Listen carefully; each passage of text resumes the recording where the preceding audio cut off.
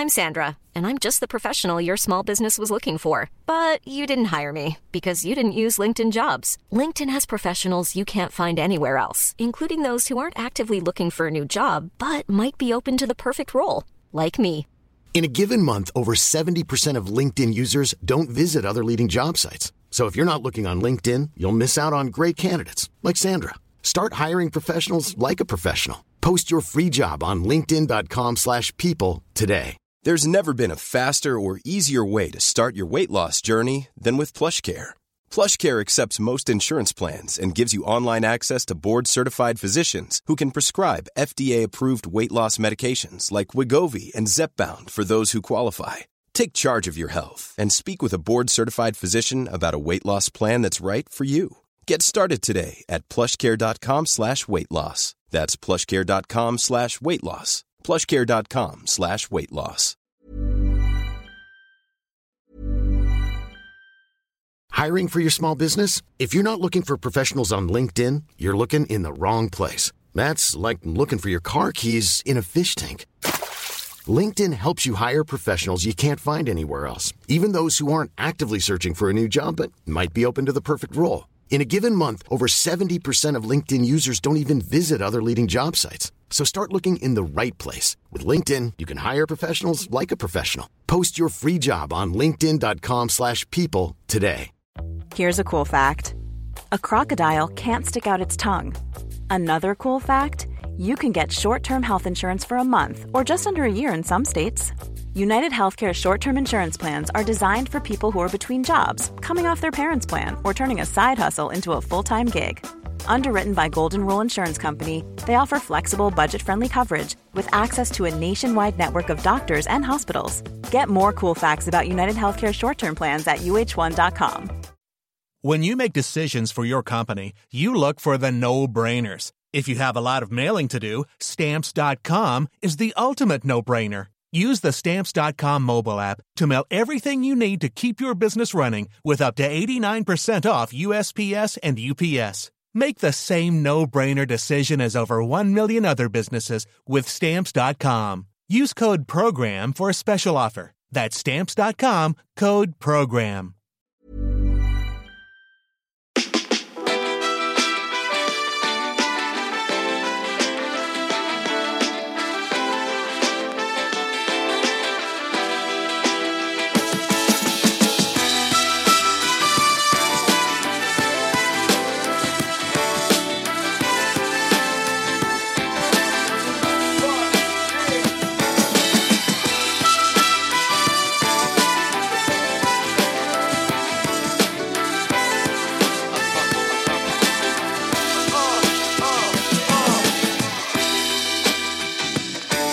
Hello ladies and gentlemen, and welcome back to another episode of Tom Lucy Plus One.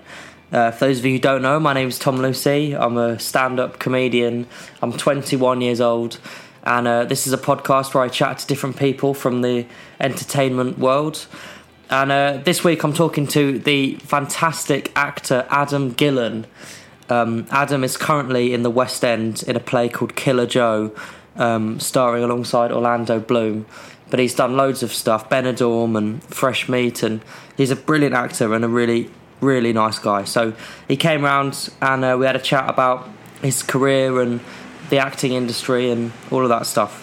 So here we go. This is the absolutely brilliant Adam Gillen.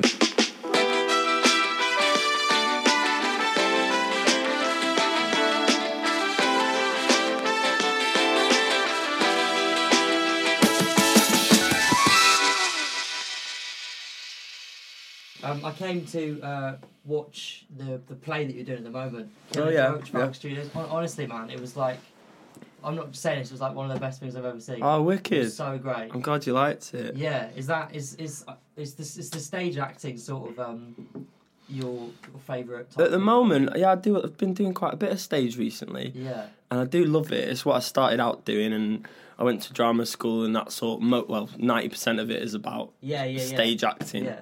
So I've always felt really comfortable and enjoyed it most of all. You know, you feel slightly less self-conscious. Self-conscious. Yeah. You feel slightly less subconscious. Yeah. But yes, because you can just you're not worried about what your eyebrows doing or self-conscious about things in your teeth. You just kind of express what you feel, however you feel it, however you want to like channel some kind of character or emotion. It's like, it's okay, you don't have to stay in frame. Sure. Do you find the TV and the film stuff a little bit more intense? Restricting? I guess it's just a different way of being. It's just, I think the concentration and focus is well, they both take an enormous amount of concentration and focus, but I don't know, just because I've been doing a lot of stage recently, it just feels more like home at the moment, but I'm open to doing like films and stuff. Yeah, but theatre's sort of where you started. Yeah, that's why it feels most comfortable, I think. Yeah. Every kid does, don't they, when they go to like stage school or... Sure. Or like I went to a stage school, like a Saturday morning drama class, and that always felt that you start out doing stage and like doing improvisation in front of your friends and trying to make them laugh and all that, and I guess that's the origin. That's why it feels most comfortable. Yeah. Yeah. So did you have like because I'm curious to know, did you sort of know from a very early age that acting was something you wanted to do? Not really. I guess I did. Once I started doing it, but I was quite kind of a strange child. I guess I was sort of shy and sort of like a bit odd. And a history teacher she must have saw that I needed some kind of a creative outlet, and she saw something in a local paper about a drama school looking for boys because they only had like girls, because it was considered, I don't know, namby-pamby for a boy to go to drama classes, which is odd. Manchester. Yeah. Okay, right. So this was in Manchester. Yeah, Manchester. Yeah. Where what are you doing that for? Why are you not playing football on Saturday morning? Yeah. But anyway, this teacher saw a newspaper clipping looking for boys in a Saturday morning Saturday morning drama class in Stockport near Manchester. Yeah. And I went along and like really enjoyed it. Yeah. I guess I got kind of picked on growing up, so it was like a way of turning the attention that was negative attention into something positive and making somebody laugh, and that felt That's like... kind of what I remember talking to, I can't remember who it was, but it was another comedian who was saying that stand-up is a kind of way of controlling people's laughter at you. Yeah. So that you sort of, if you're up there being funny, you feel you're more in control of it. Yeah, absolutely. And like taking taunts or whatever and being self-deprecating about it, and then you feel like you're more like you're part of the joke rather than the object of it, and you don't feel quite such a tit. It's just the same thing. It's the same thing, but in your head you feel more empowered. I think you go home at the end of the day feeling like, I pulled off a gag rather than just got beaten up. So were there people around you, mates, when you were growing up, who were had the same sort of thing? Not really. I was if our bunch of lads, the people that I spoke to, that my group of friends, I was the only one that did drama really. Yeah. At high school anyway. I think it first started off when we were me and my friend Thomas went to audition for Oliver the Musical with Russ Abbott. Amazing. And that was quite funny, and then we queued up, and he was the one who wanted to do it really. Now he's a doctor, but he didn't get in and I did, and then we did. I know, pathetic, innit? Useless profession. Yeah, and then I ended up taking it on and enjoying it more than he did. Yeah. And then it kind of went away, and I went to high school, and then the history teacher came along. Yeah. And spotted me needing some kind of an outlet for something. And was it? And then when you found that, was it like, right, this is what I'm doing now? Yeah. I still kind of like, I wanted to be a vet for a bit, but I wasn't smart enough, and I'm allergic to a lot of animals, so I don't think it was an ideal career path. But I grew into it. I grew into it. It gave me confidence, and as it does with a lot of kids that struggle with confidence, I think often going to drama classes often seems to help them like grow into themselves. And, sure, yeah. Did you do that? Well, yeah, I mean, it was kind of similar. I mean, I started doing stand-up when I was sort of 15, 16, but it was a similar thing of like not being a particularly confident sort of teenager, and then finding that and being like, oh, this can sort of be my thing. Yeah. And I feel really confident when I'm doing this. How old were you when you started doing it? Sort of 16, about 16. Wow. So that's ballsy. But then it was always quite weird because I think, people kind of assume if you're doing something like that you are a very confident person. Yeah. And then they're often quite disappointed when they meet you. Yeah. It's the opposite. looking for some kind of control in it. Yeah.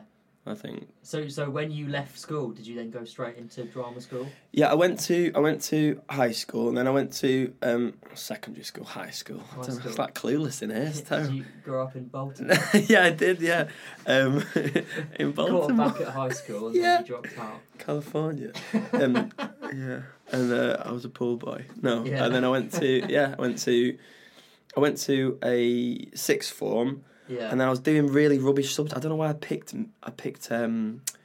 music technology. I can't play an instrument. I've got no idea why I picked that. And I did history of theatre, which was really, really kind of...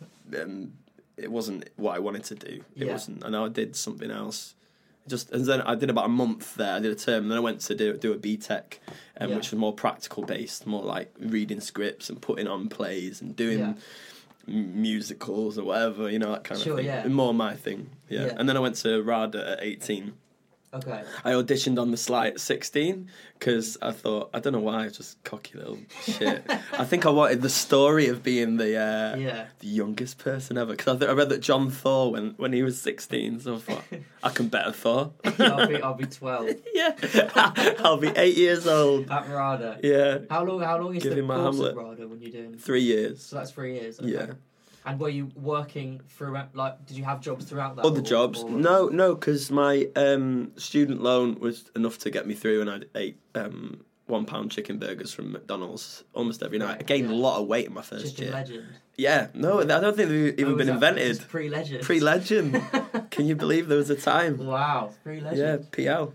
Yeah. I didn't, so I put on a lot of weight in my first term. I must have put on about a stone. Baked beans on toast and chicken burgers and I used to eat it on the way home from McDonald's, so it didn't even make the house. I didn't, Oh, wow. Yeah. Where were you living? In Kentish Town. Okay. Murder Mile. Which is what my landlord called it. You're painting quite a bleak picture of these years. It was dark. Yeah. I don't think, I'd never lived away from home, then you move to London at 18, it's all a bit of a shock. Yeah.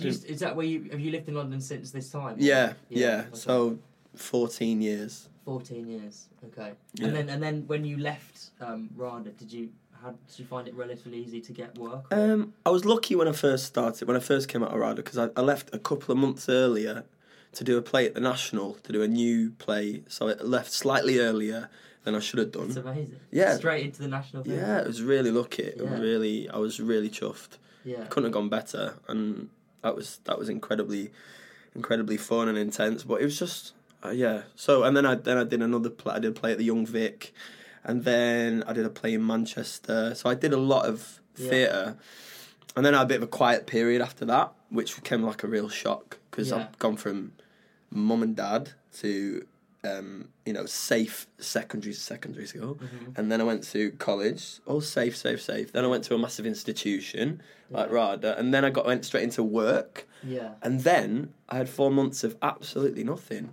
and it was very, very frightening. Yeah. Just completely adrift for the first time in your life, really. So 22. I didn't know what to do. Just walking around Kentish Town. Just walking around lost, just hoping not to get stabbed. Up at the sky. Yeah. Really vulnerable. Just popping for a chicken legend. Yeah. They know my order. They can see me coming. Just waddling in. No net. Steadily getting fatter. Yeah, absolutely. That was how old? 22? Completely rotund. A lot of holiday weight. Yeah, amazing. Yeah, and then things picked up. But I was very lucky straight away. But I've had so I really appreciate what it is to end up in a job that you love doing, and how hard it is to get there, and how hard it is to get a job, and then how hard it is to work to try and do it well. And I appreciate how fortunate I am to be working. Do you find that in general as an actor that do you enjoy the fact that you have a slight kind of you can do a job and then you don't know what you're doing in 6 months' time, or I hate it. Do you find that quite stressful? I really find it stressful. Yeah, I'm all right. Like up until like the first week after a job, and then you kind of bobbing around. Like I've done that now, completed it, completed it. Yeah. And then you start getting itchy feet. Like, oh, well, what's my purpose? I've got no purpose in my day. I don't, because I can't. you can't do it on your own. You can't act in front of a mirror. If you're a musician, you can play your guitar or you can write songs. And I suppose actually, yeah, that's true, isn't it? A team of people have to accept you into their group, and then you create something together. Yeah. Right. You can't just. I've started writing plays, and that became a good outlet for when everything's a bit quiet. Yeah. And then you feel like you're doing something with your day, or it's good. It's weird. I remember reading an interview once. I think it was Richard E. Grant or someone, and they said to him, "What are you up to at the moment?" And he said, "Oh, well, I'm unemployed at the moment." Right. And I just thought, I never really thought of it like that. Yeah. And you don't imagine people like that being unemployed. I know. I guess that's what it is, isn't it? It never changes. That's what frightens me when I meet brilliant actors I respect, like 40, 50, 60 even, still worried about where the next paycheck's coming from. It's like, I don't want to be like that. I'm really going to have to think strongly about, I don't know, something. I should have a child really quickly that becomes an impresario, like a genius, and then they can make the money. I think you should write a play about a vet who's allergic to animals. That's not a bad idea. I think that's really funny. Yeah. I don't know why I wanted to be a vet. So do you find the auditioning process, because to someone who's not involved in it sounds horrific. Have you ever done auditions for stuff? No, not really. I mean, I know that comedians do audition for things. Yeah, it's a lot of comedians. To audition for things, but I've done a couple, but not nothing much really. But it really terrifies me. Yeah, the idea of doing that. It's a frightening situation. That's why you just have to make sure you can be as prepped as possible. Yeah. Know your lines, be confident. Yeah. And kind of fake the confidence if you don't feel like you got it. Sure. Yeah. And then just hope for the best. But I've messed up many an audition by sheer nerves or just like immediately taking a dislike to the person in the room. Something stupid like that. Yeah, I'm not the best auditioner, I don't think. Yeah. Does it kind of happen in the way that when you finish one job, you've met someone in that job who then gives you another job, or is that kind of... Not with me. I don't think I've worked with the same person twice. There's something to be said for that. Something up with you. Yeah, maybe I'm the issue, but no, not really. It's the worst thing about auditioning is when those 2 or 3 months go by and you haven't been doing anything, and then it becomes a bit desperate, and you're trying to like stave off the desperation, because if you walk into a room needing a job, nobody wants that. Nobody wants to see somebody like panicking. please, I can't afford to eat. I'm living out of a wheelbarrow. It's not wheelbarrow in Kentish Town. It's not attractive. Never feed a hungry dog, someone said to me once. Yeah, that's true. I think that's sort of, without wishing to keep bringing it back to stand-up, but when you see someone on stage who looks really desperate, the audience just instantly goes, this is weird. I'm not laughing for you. Yeah. It's got to give an impression. I don't know. I love stand-up, by the way. Really? I absolutely love it. Have you ever done stand-up? No. I feel like you'd be good at stand-up. I don't know. I'd like to scare myself and try it. Yeah. I might end up like that, desperate for laughs. But no, I've got lots of comedian friends, and I'm just in absolute awe of standing up there, just you, and just, I don't know, just the ballsiness of it, like just taking it's the purest form of that, what I was saying about taking the attention of the bullies and turning it into something positive, isn't it? Yeah. It must be such a rush. Is it a rush? Yeah, it is.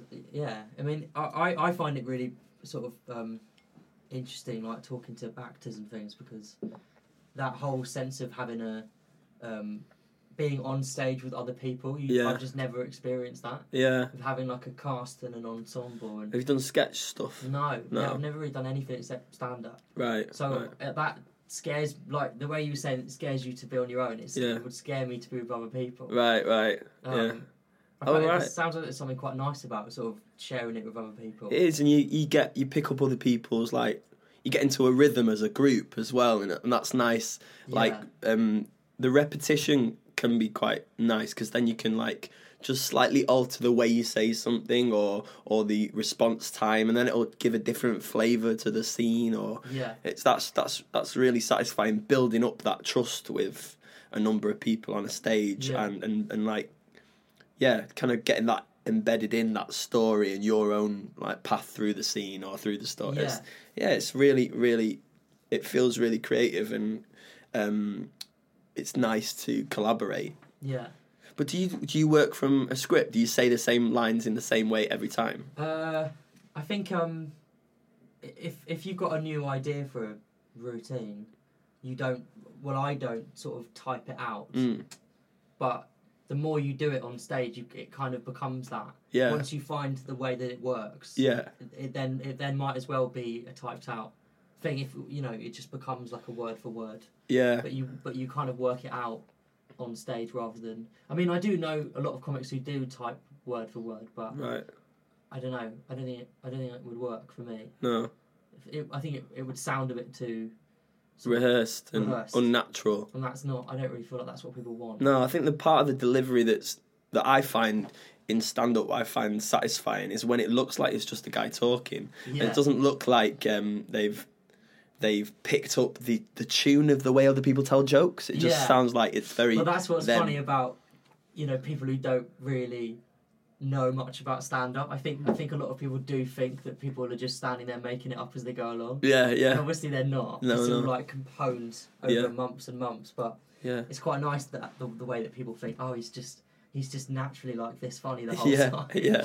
But they've really worked on that. He's not done like 500 warm-up shows to get to this point. Yeah, it's great. Yeah. I love it. I love stand-up. Do you feel like when you work with a cast of people in a play or a TV show or whatever, do you feel really sort of bonded with them by the end of it? Sometimes you can. It becomes like family, because you see people at their best, like when they're succeeding, and you see them at their worst when they're not. You see people having a bad day and or something in life is not. You do end up trusting these people for that short amount of time. You end up trusting these people like your family, and then you might see them after the job's finished 2 or 3 months later, and it's not the same. And it's oh, you feel like a stranger, an ex-girlfriend or something. Yeah. All the shit I've said to you. Now I feel uncomfortable about how vulnerable I was with you. It must be quite strange to be with someone every day for 6 months and then not see them for however long. It is odd, but you get used to that. I used to feel really bereft when I've finished a job, because it's like, well, you didn't like me enough to ring me every once in a while and ask how I am. You were so part of my development as a human being, because I was a 21-year-old, 22, 23. I was like, I didn't know anything about anything, and you were really integral to that part of my growth. Sure. And now you're just moving on. I saw somebody on the bus the other day that I did a play with, and I completely ignored her because it would have been weird. Yeah. At the time, we were really close, really close. I met. She was a 60-year-old woman. I even met her mum and dad. It was very we were mates. Yeah. And then, but now it would feel odd to rekindle that. It's nice to leave that in the past. Yeah. That little moment of time, that little relationship. There must be, because I know that you've worked with a lot of really amazing, successful actors. Yeah.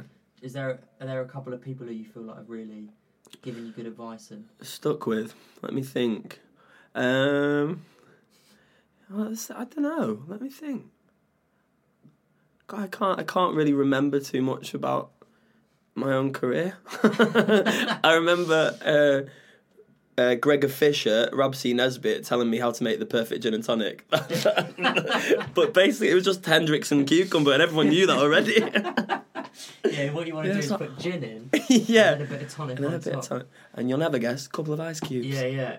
Wow. 3 if you want, but 2 standard. Wow, you're amazing. Great advice. Do you work at the Dorchester? Yeah.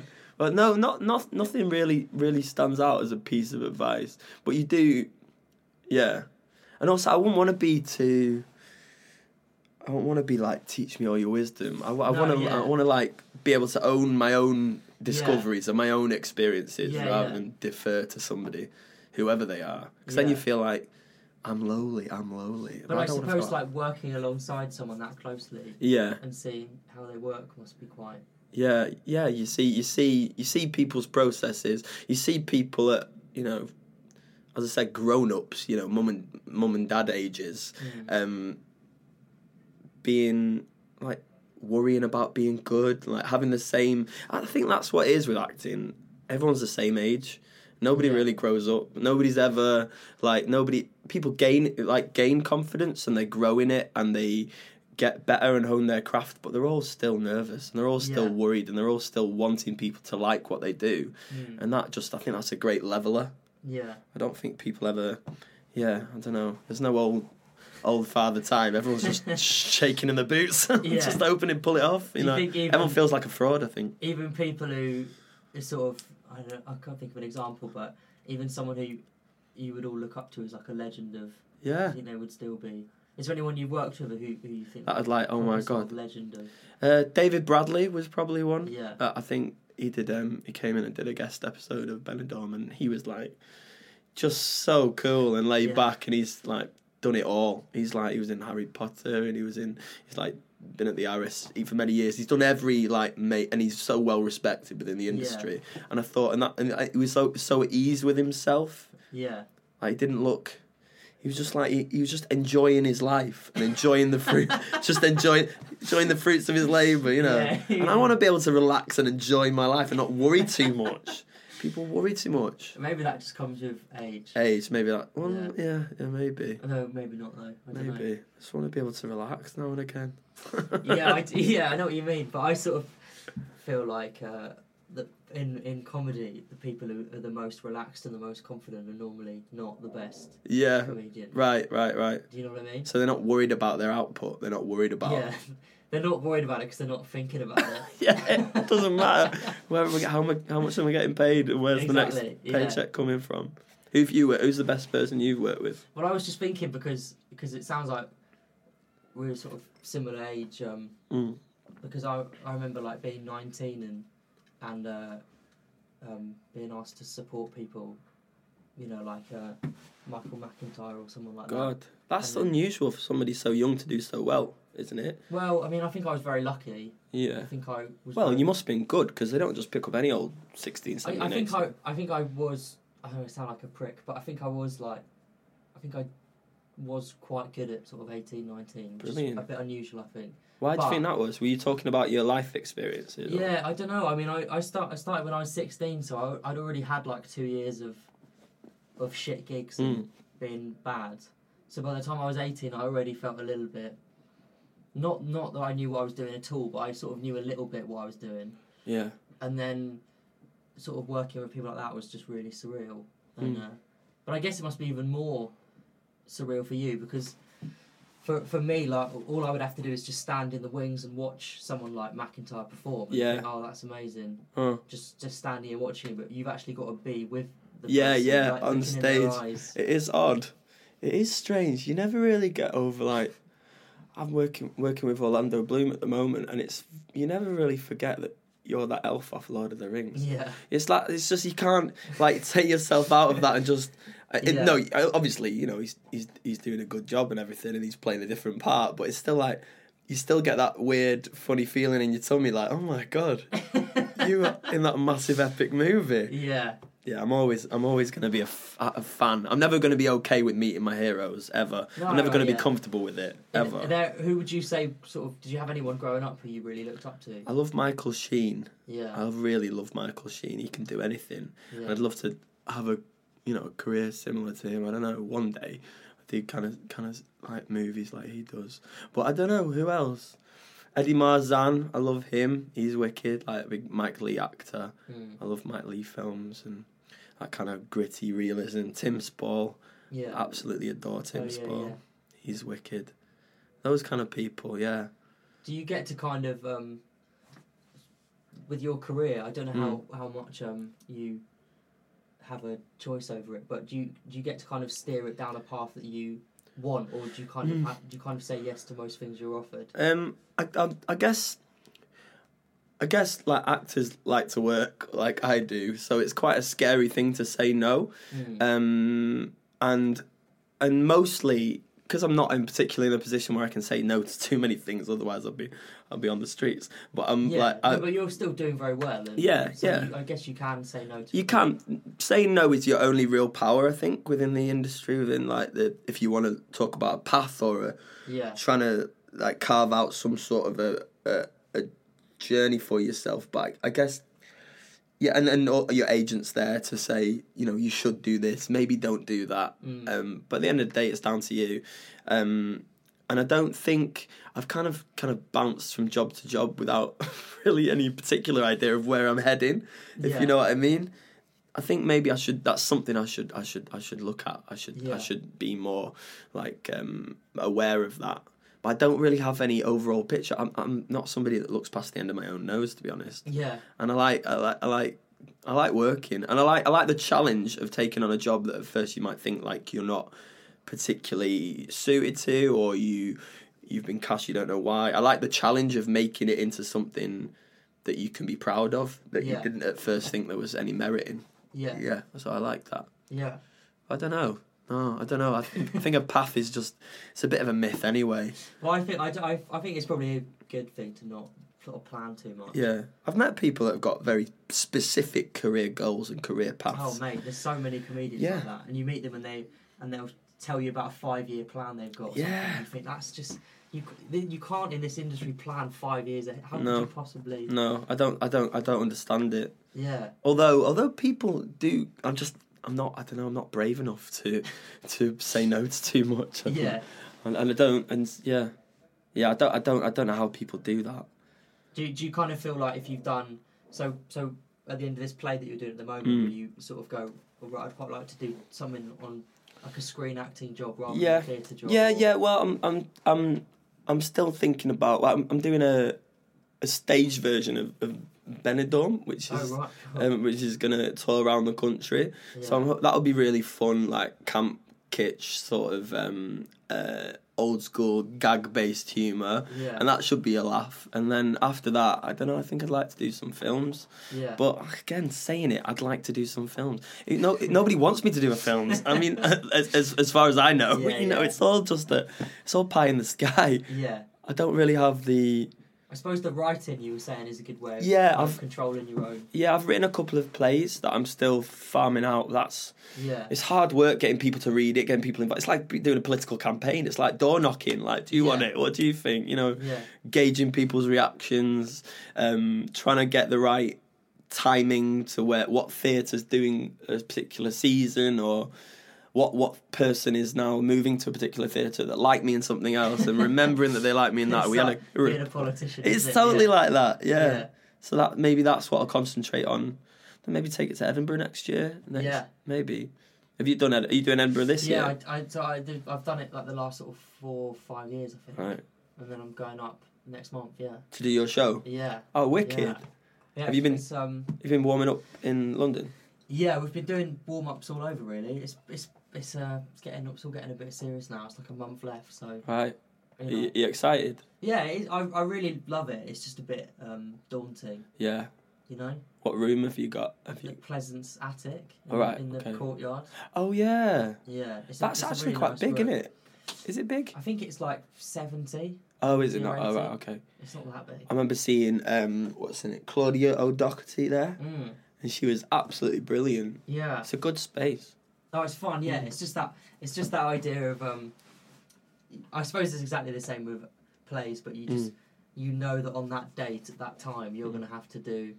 It's not like you can keep pushing the deadline back or have a deadline, and it's happening whether you like it or not. So what are you doing now? Are you changing stuff? Or are you? Yeah, I'm mainly trying to learn it because it's all been written in the last 3-4 months. Right. Okay. So just learning it, I'm finding quite difficult. Have you got a theme?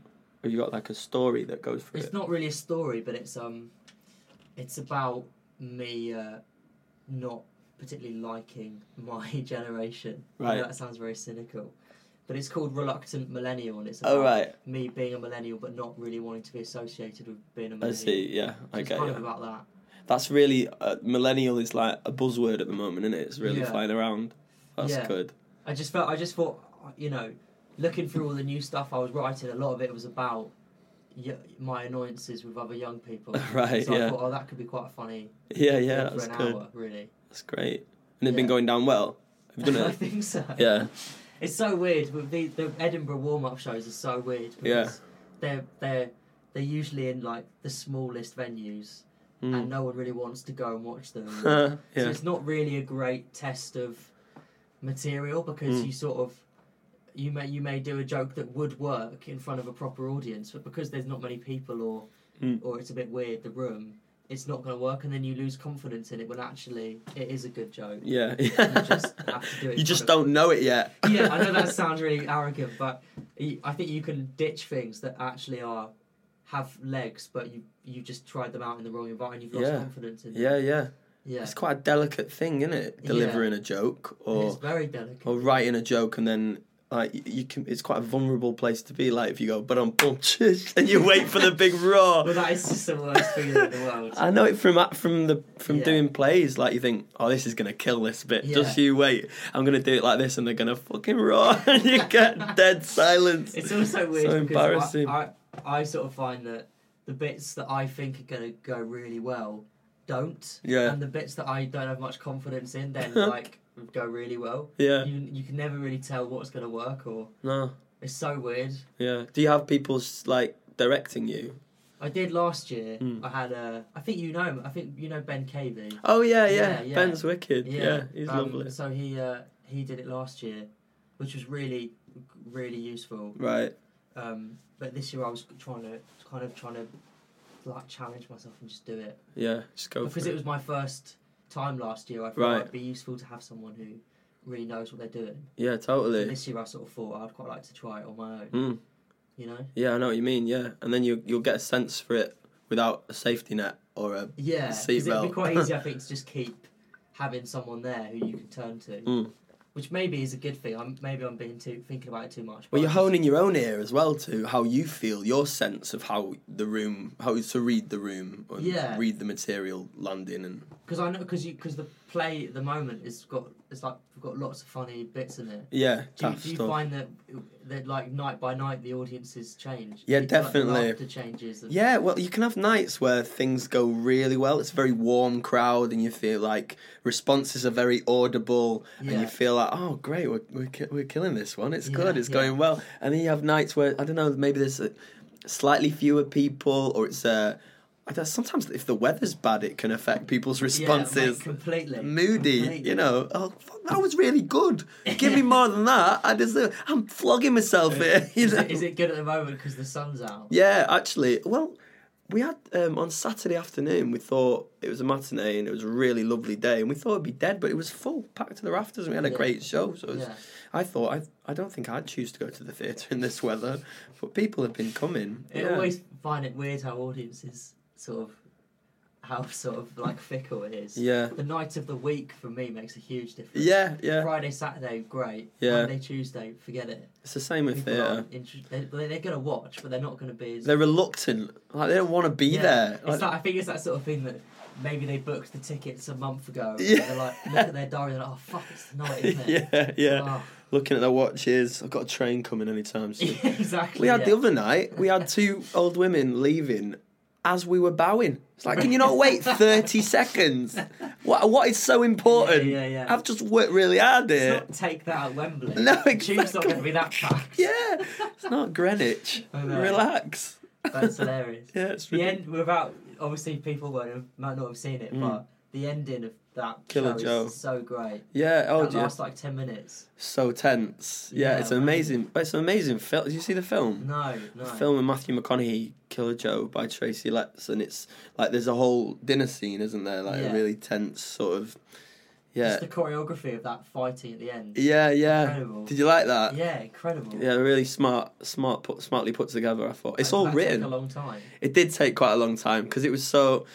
Because I guess it's like a dance, and you have to time it and the rhythms of it, and then we have like sections where we kind of it bleeds into sort of absurdist, sort of not quite real world, and but it's incredibly violent, but all the little moments, like she stabs him with a potato peeler. Yeah. That's written down.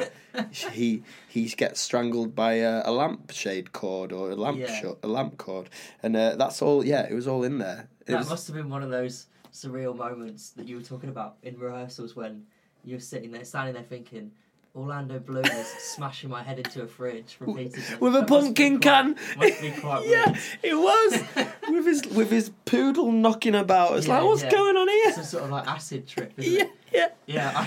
Orlando Bloom hit me around the head with a pumpkin. And I'm sat in a fridge. What's going on? Yeah, it's so funny. Yeah, it's ridiculous. It must really take it out of you though, because your character in it is so physical. Yeah. I always end up. I don't know. I guess I feel like I'm doing a proper job if I'm using my whole being to express what I'm doing, or I'm moving and like if.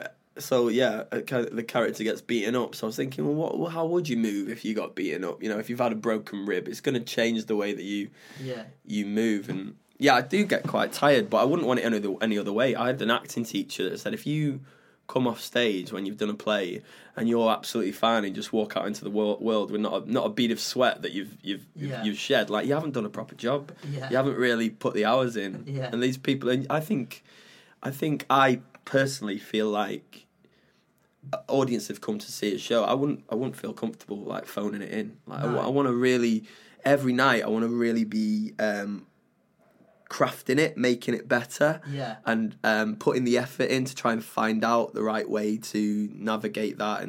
And using my body has always just come naturally to me in that sense. In working hard and trying to make it happen. I always find that so. In like the performers that I find the most impressive are always the ones who you watch and you think, wow, they're like really giving it everything. Even though it's a Monday night, they could very easily do 50%. They're really like, you can see they're really going for it. Well, that's the same with me. I always respect actors that you can see like. I like actors that like look ugly sometimes, you know, and they cry ugly. Like I want to see a. They're not so interested in them looking cool. No, not vain. I'm not interested in vanity or like self-conscious behaviour or mannered gesture. I want to see if somebody's upset. I want to see him fucking on their knees, like in floods of tears. If somebody's like happy, I want to see him fucking skipping around. I'm not. I want to see. You go to the theatre to see somebody expressing themselves and fully investing in a character in a situation. I do anyway, and so that's what I expect of myself. I think. Yeah. Even if it's sometimes people think it's odd. It is amazing. I remember because me and my mate went to watch it, and I remember at the end with the curtain call. And you were standing there and your face was just covered in like blood and sweat. Yeah. And I was like, that's a fucking performer right there. He's literally given everything to that. That's good. I'm glad you thought that. Yeah, that's what I want. I want to go home at night feeling like that was a proper job well done. I worked hard there. Yeah. I've earned this pint of Tenant Super on the train. Not actually. Yeah, Chicken Legend. Yeah, I've been put off fried chicken for life. Yeah, it's fun. Yeah. It's really. I love theatre. I just love it. Yeah. I love the thrill of it. I love like presenting something for people and affecting people. I want. When I go to the theatre, I want to be affected. I want to feel, even if that's repulsed. I think that's all right. I should start saying that at my gigs. Yeah. Even if you're repulsed, it's fine. Yeah, I think it's true. I think stand-up is like theatre in that sense. If you say something that people disapprove of, you still had an entertaining evening. Well, that's the thing with all kind of. I mean, this is going to start sounding really wanky, but with all kind of art, as long as it's making you feel something. Yeah. It's the stuff that makes you feel nothing. That's the shit stuff. Just mediocre fucking diarrhea drivel. I'm not arsed. That's why I like comedians that are challenging. Like I'm working hard to work out that absurdist concept, or I'm like, I'm not sure about you. You know, I enjoy that. I don't want to just see like warm custard for the ears type of thing. I'm not bothered. Is that kind of what's the point? There's 1,000 of them. So would you get sort of audition for things that you think, this is just not what I'm yeah, but you have to do it because I'm not Orlando Bloom. Sure. Yeah. I suppose that's how it works. Like if you're at a level like that, you just turn down loads of things. Yeah, I guess if you're like a superstar, you have people reading like all your scripts and stuff, and like you, and my agent does as well because I've got a really good agent. She picks certain projects, and she'll say, look, this is not very good. You shouldn't be going in for this. And I'll go, all right. She knows what you like. Yeah, and she. I think when you talk about career path, I think she has always had one eye on that and protects me in that sense going forward. Yeah. But yeah. That's what I always think is really impressive about people who have the opportunity to do, you know, like someone like Leonardo DiCaprio or someone like that who think you could do anything. Yeah. You any part you wanted you could do. Yeah. And yet he still seems to choose things that are a bit different. Yeah. Even within that bracket, within that commercial film I mean, they're bracket. still like huge films. Yeah. But they're always a bit different or a bit. Yeah, and like he's amazing. Him in The Revenant, that was an ugly performance. That's what you want to see. That was like you in that play. Yeah, sat in a bear carcass. Yeah, Adam, what are you doing that for? That's well up your Where did you get that from? Adam, you stink. You just added it to the script. He covered in innards. Adam sleeps in a bear. Yeah, there was no need for that, Adam. Stop bringing in intestines. And you're allergic to bears. Yeah. It's rash everywhere. It's ridiculous. Yeah. I don't know, I thought it might be right. Oh, I'm going home. I've had a reaction.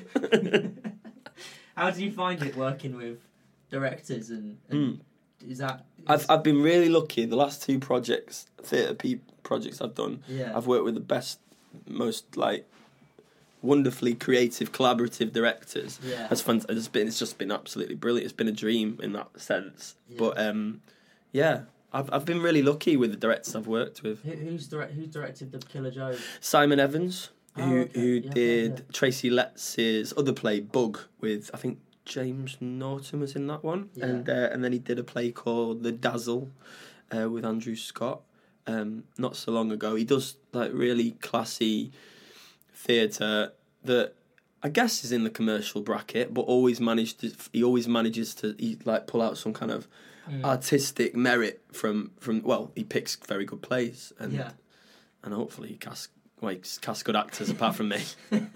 He's brilliant and like really, really sensitive and really like he's also does magic on the side, and so he has like he has that like desire to give you an entertaining evening, you know, not just do the play, but give you a little like feast for the eyes and be surprised and shocked. I think that comes naturally with magic. I think you always you need that. Otherwise, just I saw that coming. Yeah, surprise and shock. That is the main factor of magic. Yeah. I do magic, but just without the surprise bit. It's a weird sort of thing I started doing. I do like with see-through cups. It's like when you see what's happening. Yeah. And we tell you before it happens, so you know it's coming. Doing it at the Edinburgh Festival. It's magic for nursing homes. They don't want to be too shocked. You'll have a heart attack on your hand. But yeah, he's got a real sense of showmanship in that way. So that I've enjoyed, and also Michael Longhurst, who I worked with before at the National. Yeah. In Amadeus, I played Mozart, and he had a real sense of like theatricality, which is something that's sometimes frowned upon in theatre. Yeah. People don't want to see. You don't want to go and see a show, you know. Yeah. And that's true. Yeah, I do think I like it when people. I mean, it's completely different with stand up, but I do like it when people have thought about, you know, the fact that it's a show as well. Presentation. As much as I like the sort of man and a mic thing. Yeah. With nothing else. Yeah. It's quite nice if you're in a big theatre that they've made an effort with. Yeah. You know, the lighting or the background or some kind of. It is a show at the end of the day. Well, it's just another outlet for creativity. It's like I saw Daniel Kitson once in a really great hour of storytelling, I guess. Yeah. But it was really like they had like light bulbs all hanging from the ceiling. Yeah. Did you see that? I remember that show, yeah. It's like 2 parallel stories going along, but I thought that was a really clever theatrical way to present stand-up. He's great. He's wicked. The last Stuart Lee show that I went to watch, he had the whole stage was covered in other comedians' DVDs. Oh, really? The entire stage, like piles of amazing comedians' DVDs, and throughout the whole hour he was just walking around trampling on the DVDs, which he never mentioned. He never referenced why he was doing it. But the whole hour he was just stamping on DVDs. That's brilliant. I just thought and there was one bit where he had like a huge stack of I don't know, like Lee Evans DVDs, and he did a punchline. And then he just kicks the stack over and just never referenced it. That was brilliant. It's so funny. I love Stuart Lee. Yeah. It's fantastic. The rehearsal thing, because I've talked to people and it sounds like that can be kind of a bit of a nightmare, that rehearsal process. Yeah, rehearsal process. The director's really kind of difficult to work with. Yeah, I guess I haven't really worked with a difficult director. And also, I mean, even if a director is difficult and is tough to work with or doesn't have any ideas you agree with, at the end of the day, you're up there doing it. So it's only down to you to try and make the best of the situation. Yeah. So I've never I've been lucky that I've recently had two incredibly brilliant directors, like brilliant brains to collaborate with. But if they hadn't have been there, then it would just been on myself to work harder. Yeah. Because it's my name up there, or it's my face out there, and I've got to try and make something out of this. Yeah. So yeah, I don't. If next time I'm in a play that isn't well received, I've only got myself to blame. Always me. I always put it on myself as a performer to try and make something good. I don't know how long have you been doing Killer Joe? We've been doing it since I can't even remember. Just over a month, maybe. Okay. Or a bit longer. Okay. Yeah, and we've got till the end of August. Right. Okay. So are you still at this stage now changing things and? Yeah, doing little notes afterwards. Yeah, we'll have notes once a week. Somebody will come in, either the assistant director or the director. We won't really know when they're going to be in. Oh, so is it now like the director's kind of walked away from it now? Yeah, other projects and stuff. Yeah, That's he doesn't. Quite funny, yeah, isn't it? Just leave it. You're on your own. Just to start it and then leave. Yeah. Just do the first bit. That's really. I don't know why I'd always thought that a director would be there every night, but of course they're not. No. They might come in once a week, maybe once every 2 weeks, just to see the shows running. And then they'll do some notes. Yeah, and then they'll say, "Hey, can you just turn up that bit, or that bit's fallen away, or I like this new bit, or I don't like that new bit." Lose the bear. Yeah, lose the bear, Adam. For God's sake, you're covered in entrails. It's not on. It fucking stinks, Adam. It fucking stinks. Yeah. Fucking butcher's offcuts. Does he have a lot of notes then at this stage? Or not? Yeah, mostly technical stuff like coming a bit earlier there, or you've left too much air around that, or stop feeling yourself so much in that moment. Like, get on with it.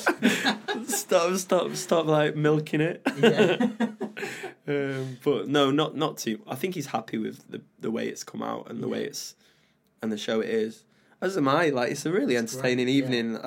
I'm not saying myself in it, but as a group, we've created definitely an entertaining evening, a shocking evening, and sometimes it goes better than others, but when it goes really well, it feels kind of electric, and that's part of like the audience. The audience I think audiences paying attention adds to what they get back. Do you find that in stand-up? Is that right? Oh yeah. It's you get the show you deserve, kind of thing. Yeah, it's like definitely. I mean, I think it's audiences are completely like affect how well the show goes. Yeah. If you come out and they're really up for it and there's a lot of energy, you think, oh, this is going to be a great hour. Yeah. And if you walk out and you sense that they're all a bit quiet, it's tough. It is to get them up to, and a lot of the time you don't get them to that level. No. And you just do an hour that you feel is quite low energy and a bit shit. And sometimes they don't even know. They don't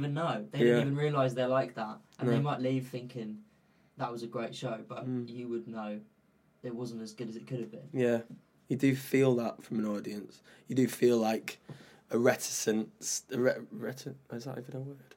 And like a reluctance to engage with the material, and then what I do, which I shouldn't do, is I try and then I overwork. It's like I'll sell that gag so hard you won't be able to avoid it. Yeah. And it's not funny. I don't know that thing, because I haven't really worked out what the best thing to do there is, because if you do have a quiet audience, there's part of you that thinks, well, I'll come down to your level. Yeah. Otherwise, it will look ridiculous if I act like I'm playing to Wembley. Yeah. I'm in this quiet audience, but another part of me thinks that you should get them up to that. You should bring energy that brings them up to your level. Do you like go off script if it's not going well? Do you like? Yeah, I suppose you can't. Hey, what's your name? Where are you from? I suppose you can't just break out a character and go, where are you from?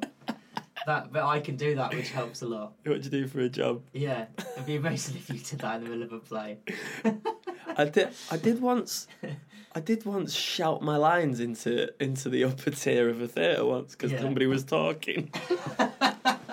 You're like a crazy drama teacher. I know, desperate for attention. Are you listening to me? That was not okay. That was not the right thing to do at all. I remember being about 14 and doing a play at school and getting in trouble with the director for just adding lines to the script really? In it. I mean, I must have been such an annoying kid. I remember you were better in it. Who was it by? I think it was something that shouldn't have been tampered with, like Shakespeare. Right, perfectly constructed. Yeah, it was pretty flawless. It was like Midsummer Night's Dream, I think. Yeah. And I remember thinking, oh, this will be funny if I do that. And someone being like, you can't change it. I was like, yeah, but that'll be great. That'll be so funny if I just say that. And did you? I did it, and then I got in loads. They did laugh, to be fair. There you go. You got a laugh. So fuck them all. Yeah, look at you now. Where are they? Yeah, I don't know. I guess you can't do that so much in plays, can you? No. You're given the words you've got. I guess you can like add the odd and ah. The odd bear. The odd bear. Yeah. There's nothing wrong with that.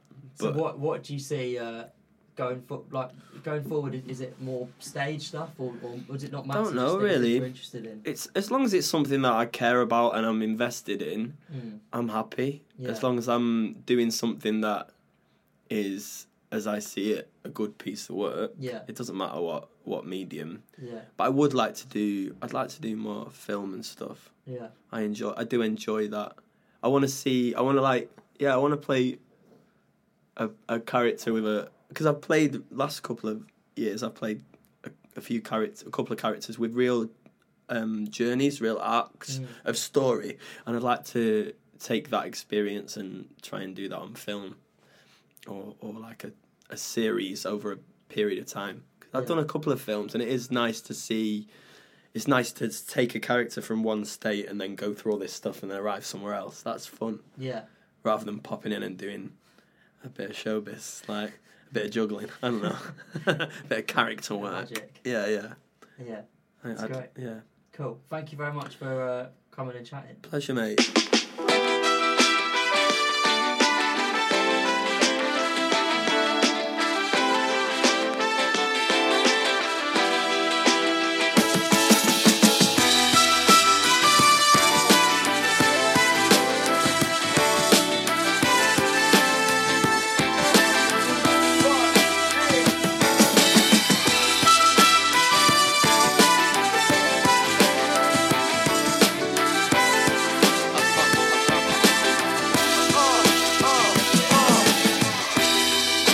There we go, ladies and gentlemen. Adam Gillen. If you do get a chance to go and check out Adam's play in the West End, it is completely brilliant.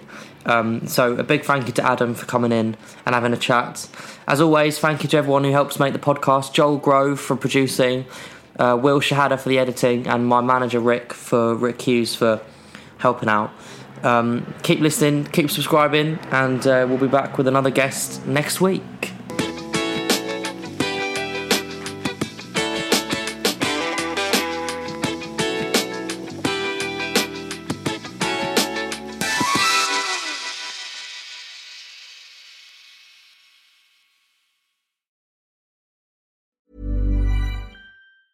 A lot can happen in the next 3 years. Like a chatbot may be your new best friend.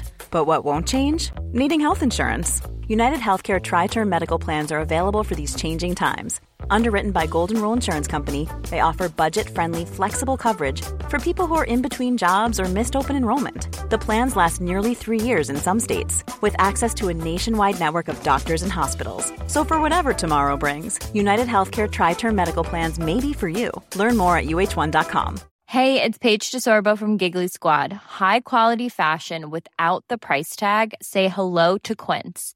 I'm snagging high-end essentials like cozy cashmere sweaters, sleek leather jackets, fine jewelry, and so much more. With Quince being 50 to 80% less than similar brands.